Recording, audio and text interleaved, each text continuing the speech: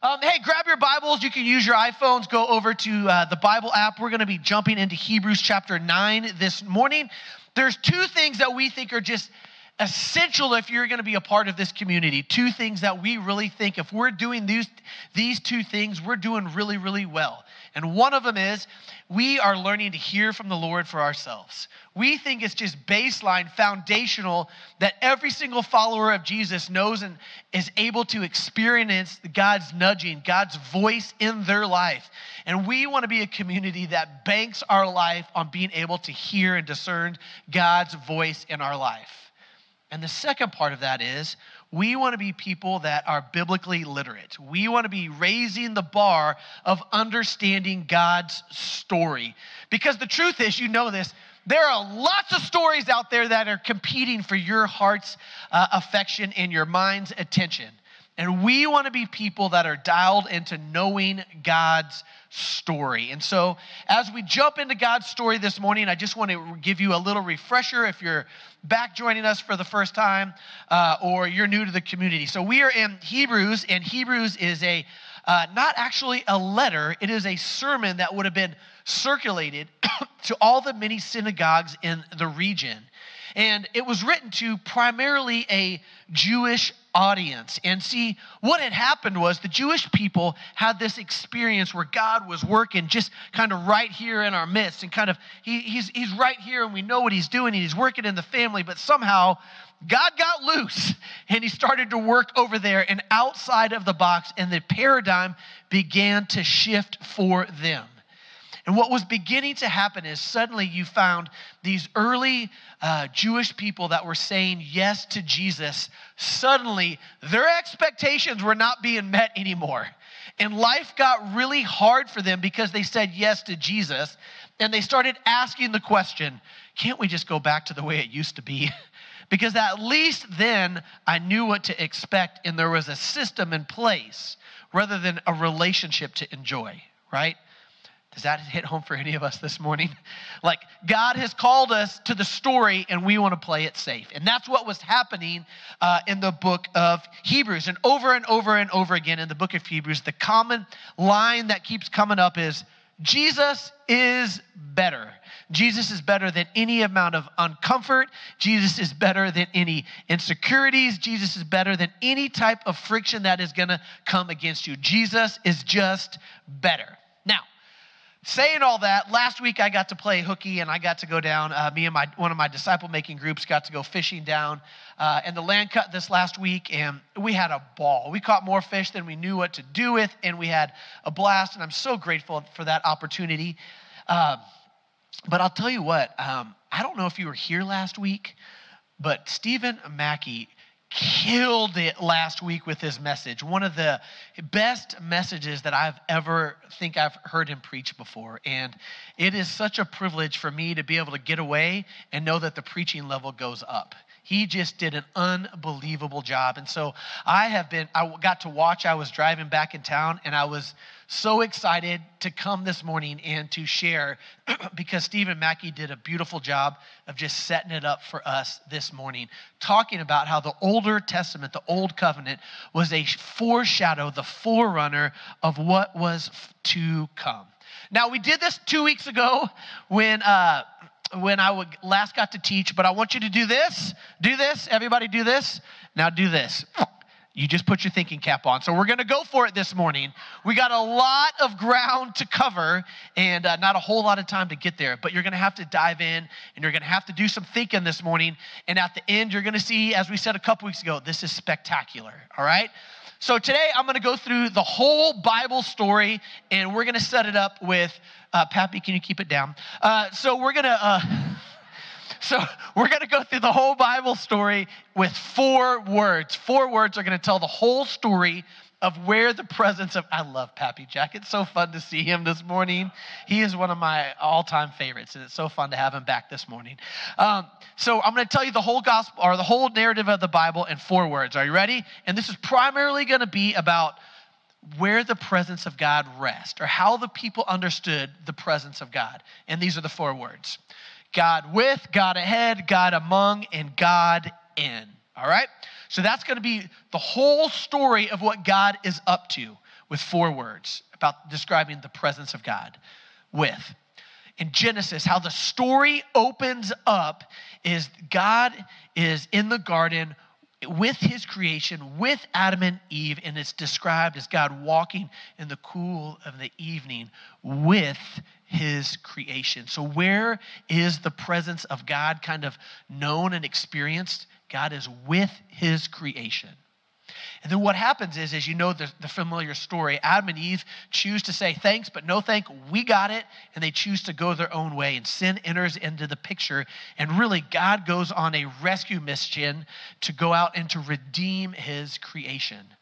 And so you move forward just a little bit in the story, and you bump into the story of Moses and Pharaoh. And Moses goes to Pharaoh, as you've seen, or you've seen the movie, or you know the story, and tells Pharaoh, "Let my people go." Pharaoh does, goes across the Red Sea, sea closes, from that point on, Moses is guided through the desert by a pillar of fire by night and cloud by day. And God, the presence of God, is experienced, it's understood as primarily ahead of them, as the presence of God leading them, as a bride would lead a groom, where they are wandering through the desert as God is leading them. So God's presence is ahead of them. Now, where our story picks up this morning, the understanding, the context for the book of Hebrews is not God with, not God ahead, but God among. Among his creation with, this is the picture, the tabernacle. This is a picture of the tabernacle right here. And this, if you fast forward in the story just a little bit more, you see that God tells people to build a tabernacle and he will dwell among them. So God is not with them, he's not ahead of them, but he wants to make his home right smack dab in the middle of them and dwell among him. And as you will see as we get to the end of the message today, that was not even good enough for God. There's something even better, which the original recipients of the Hebrew letter could not have imagined something better than God with us. But the story actually takes a crazy turn and offers us something better. That what is better than God among us? God in us. And that's where we're going to be going this morning. And so now you know the context of where Hebrews is going to take us. But when we jump into the text, remember, written to Jewish audience, that their primary understanding of how God's presence relates to them is through the tabernacle. That God is not in them, but God is among them, all right? We're going to see how that makes a distinction here just in a second. So turn with me, grab your Bible apps. We're going to be in Hebrews. We got a lot of scripture to read this morning, so let's get after it. Hebrews 9, starting in verse 1. Now, the first covenant had regulations for worship and also an earthly sanctuary. A tabernacle was set up. In the first room was a lampstand. Underline it. We're going to come back to that. And there was a table with the consecrated bread, and this was called the holy place. Behind the second curtain was a room called the most holy place. So they were very creative with names, which had the golden altar of incense and a golden covered ark of the covenant. The ark contained a gold jar of manna, Aaron's staff that had budded, and the stone tablets of the covenant. Above the ark were the cherubim of glory. Underline that. We're going to come back to it. It's beautiful, and it's going to be really important. Overshadowing the atonement seat.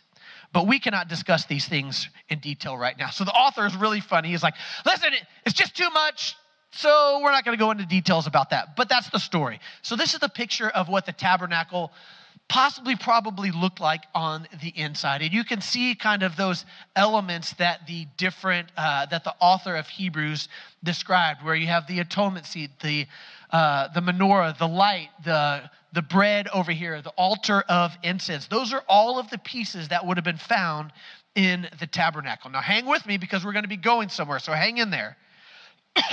Now, starting in verse 6. When everything had been arranged, the priest entered there regularly into the outer room to carry on the ministry. But only the high priest could enter the inner room, and that was only once a year, and never without blood, which he offered for himself and for the sins of all the people committed in ignorance. The Holy Spirit was showing by this that the way into the most holy had not been disclosed as long as the first tabernacle was still functioning. This is an illustration for right now, for the present time, indicating that the gifts and the sacrifice being offered, please underline this part, circle it, highlight it, were not able to clear the conscience of the worshiper. They were only a matter of food and of drink and various ceremonial washings, external regulations applying until the time of the new order. So what is the author of Hebrews saying about the tabernacle? That when you blew it, when I blew it, when sin entered into when sin entered into our life, they lived in this perpetual state of having to go to the temple and make a sacrifice, and then they would blow it, and they'd make a sacrifice and blow it, and make a sacrifice and they'd blow it, and they were always living in this endless cycle of blood being spilled. Because you remember what we talked about in a couple weeks ago, if you've been with us, that the first picture of blood covering our guilt was found in the garden as well, when God, Adam and Eve are naked, and God takes the skin of animals and covers them and has to take the life of the innocent to cover the sin. And that's what's going on in here, is that time and time again, every time sin entered the picture, a sacrifice had to be made. But look at what it says in verse 9 and 10. Hang with me because this is important. Look at what it said. The Holy Spirit was showing by this that the way into the most holy had not been disclosed yet, as the first tabernacle was still functioning. This is just a picture. It's an illustration for right now, indicating that the gifts of sacrificing could not clear the conscience. It could not clear the conscience of the worshiper, meaning over and over and over and over again, no matter how many times they offered a sacrifice, it could never get to the root of the issue. You might even be bold enough to say that it was an interest-only payment. It never got to the principle, the balance, but it did do its job in that it covered, it just never got to the root of it. Does that make sense? Okay, so here's the picture. That is a lot of information. And information is not the point. Please, we need to be reminded that transformation is always the point. And so I want to give you a picture of what that actually looks like. And actually, I'm going to take this right over here so that we can see it good. All right. So if this was the tabernacle, if this table represented the tabernacle, what would happen when somebody sinned is they would bring their sin. Anybody go trick-or-treating last night? I did. I stole it from my kids. I had to pry it out of their hands. And particularly if you're over 40, this is definitely a sin because it goes right to you pretty quick. So let's pretend that when you blew it or you sinned, you would come and you would lay your sin at the altar. And the job of the priest at that point was to take the blood of an animal and was to cover up your sin. Now, question for you. I don't know if you can see this, but is the sin still there? Yeah. Can you see it still? Can you see its effects still? Yes. Is it covered up? You better believe it is. But the effects of it are somehow still there. Do you know what we call this? We call this forgiveness. Forgiveness is a covering up of our sin. Now, how many of us would say that's a really good thing? I want to be forgiven. I want all of my junk to be covered up. That is a beautiful picture. But remember, the tabernacle was served as a interest-only payment. It never really got to the root of the issue. It just mostly covered it up. Now, let's make it personal. How many of us live with this understanding? When it comes to our maybe following Jesus, we understand that the thing is really about forgiveness. Like, I'm a forgiven person. God is so good and so kind, he forgave me. And he covered my sin, he covered my shame. And it's true. But do you know what is scandalous about the gospel message? it doesn't stop there. There's something, brothers and sisters, even better than forgiveness, because it's an interest-only payment.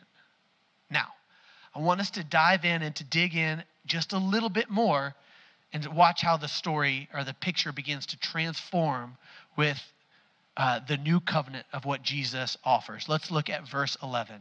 Now, look at what it says. But, that is a huge but right there. You can laugh, it's funny.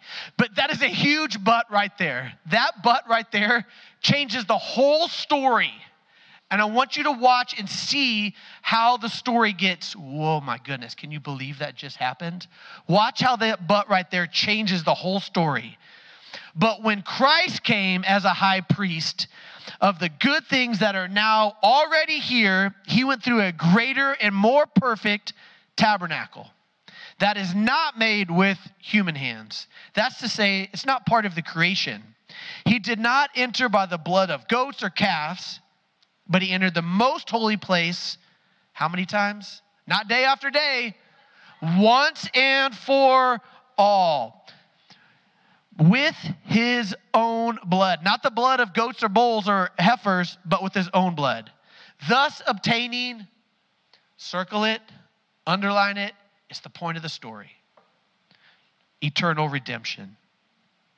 The blood of goats and bulls and ashes of heifers sprinkled on those ceremonially unclean sanctify them so that they are an outwardly clean. How much more then will the blood of Christ, through the eternal Spirit offered him as an unblemished to God, cleanse us from our clear conscience that leads to death, so that we can serve the living God? Now remember this. This is huge. Hebrews, the book of Hebrews the Older Testament is a foreshadow of what is to come. So say this after me. This is that. This is that. Okay. So here's the picture. This is actually pointing to something out there. This is actually pointing to that. That this is pointing to Jesus. And I want you to see it, that this was a shadow, a forerunner of what we find where our hope ultimately lands in Jesus Christ. That this is that. Next slide. What do we see in the tabernacle? We see a menorah, a light. This is pointing to that. What does Jesus call himself? I am the light of the world. Whoever follows me will not walk in darkness, but he will have the light of life living inside of him. This is that. Keep going. What else do you find in the tabernacle? The bread. What does Jesus call himself? He is the bread of life. Whoever eats of me will never be hungry again. Do you see it? This is pointing to that.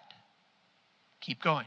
You have the mercy seat, the altar where the sacrifices would have been made. And you know this one. You just probably don't know you know this one already. Do you remember the story after the resurrection of Jesus and the women go to the tomb? And there's a funny little phrase in there that you probably didn't even know what it was pointing to, but you know what you're going to know this morning, and it's beautiful. Look at what it says. She saw two white-robed angels, one sitting at the head and one other at the foot of the place where the body of Jesus was laying. What is the picture of? This is that. That's the place where the mercy seat, the offering, the atonement, the sacrifice, and this is actually pointing to that. Friends, did you know that Jesus was not God's backup plan? It was not plan B, like, you pesky little kids, here he comes. Here, I'm going to bring him down there to fix the rights. This has always been about that. The destination has always been God inside of us. So, if that is the picture, if this is actually pointing to that, if that is actually pointing to Jesus, then how does this paradigm right here get flipped right side up? And I'm glad you asked. Let's look at it. there is a key phrase in here that I wanted you to highlight, that I hope you underline, and it's found in verse 12. Look at what it says. He did not enter by the means of blood and goats, and calves, but he entered the most high and holy place once and for all with his own blood, now obtaining eternal redemption. The blood of goats and bulls and ashers of heifers sprinkled on those ceremonially unclean could only sanctify them so that they were outwardly clean. How much more then the blood of Christ, who we through the eternal Spirit offered himself unblemished to God. Here's the key. Cleanse our consciousness so that we are now free to serve him. Here's how the paradigm shifts. Did you know that there's a difference between forgiveness and redemption? There's a massive chasm between forgiveness and redemption. And most of us don't take the gospel far enough or let it work its way down deep inside of us enough. We stop at, I'm just forgiven, and there's more. This is where the scandal of the gospel comes into play. Now, do you see it still? Do you see the sin is still there, but it's covered up? Let me show you the new covenant, what Jesus offers. The whole thing gets right-sided up. This is the powerful work that Jesus' blood accomplished for all time. Right?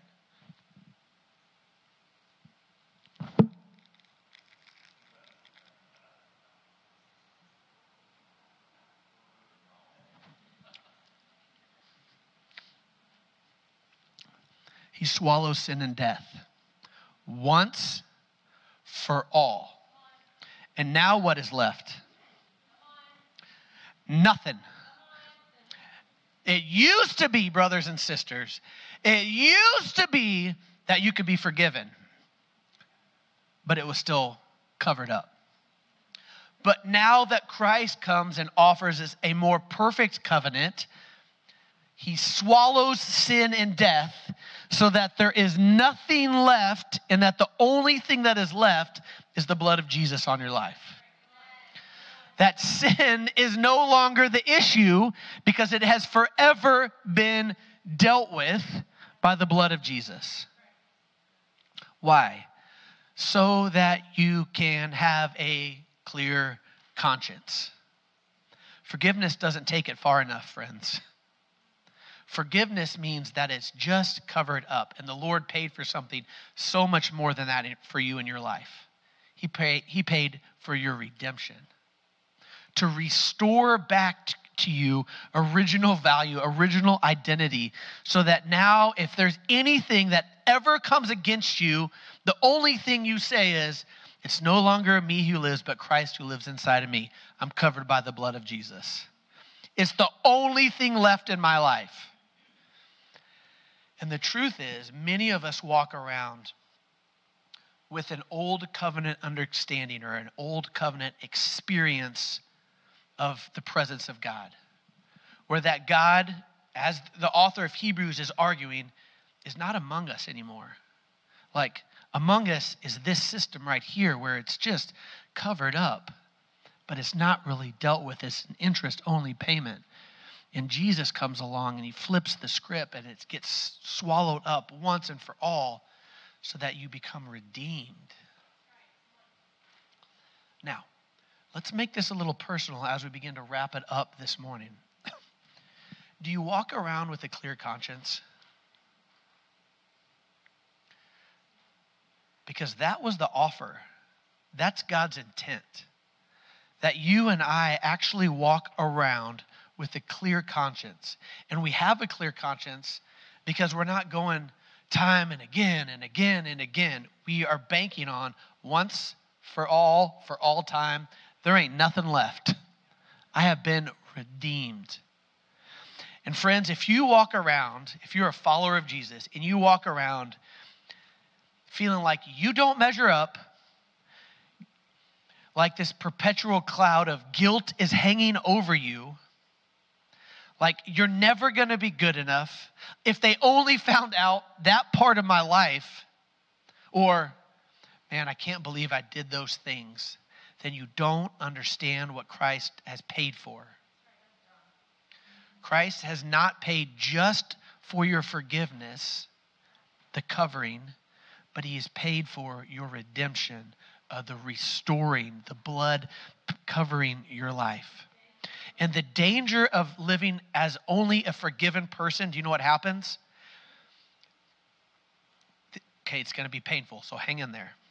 But if we live just as a forgiven person, what we typically do is we treat every relationship this way, where you may walk around and you may have forgiven the people in your life, but that thing is still there. And there's going to be weirdness between the two of you guys. There may be awkwardness. You may have forgiven him, but there's been no redemption. And how many friendships, how many business parts, how many marriages have been destroyed because we don't allow the redemptive work of Christ to take root in our life. It's not just about forgiveness, it's about redemption, about God restoring back to original, to restoring your original value. So this morning we get to do something spectacular, because too many of us live with a among us mentality. And God has not ultimately given his life for you to settle for among us. God has invited you to even more. He's invited you to in. Because he has given, not by the blood of bulls or heifers or calves, but by the blood of his own son, has he covered us and redeemed us, restored us, brought us back into right relationship. And that is an offer, friends, for you this morning. This morning we get to tangibly and practically experience this. Where Jesus, before his death, comes and makes a for real offer for you, for me. As a new covenant, as a picture of this changed relationship. Because this has always been about that. Look at this last picture. This is the way the tabernacle would have been set up. Do you see it? This has always been pointing to that. And this is what you get to experience this morning, where Jesus says, come, all of me, for all of you, for all time.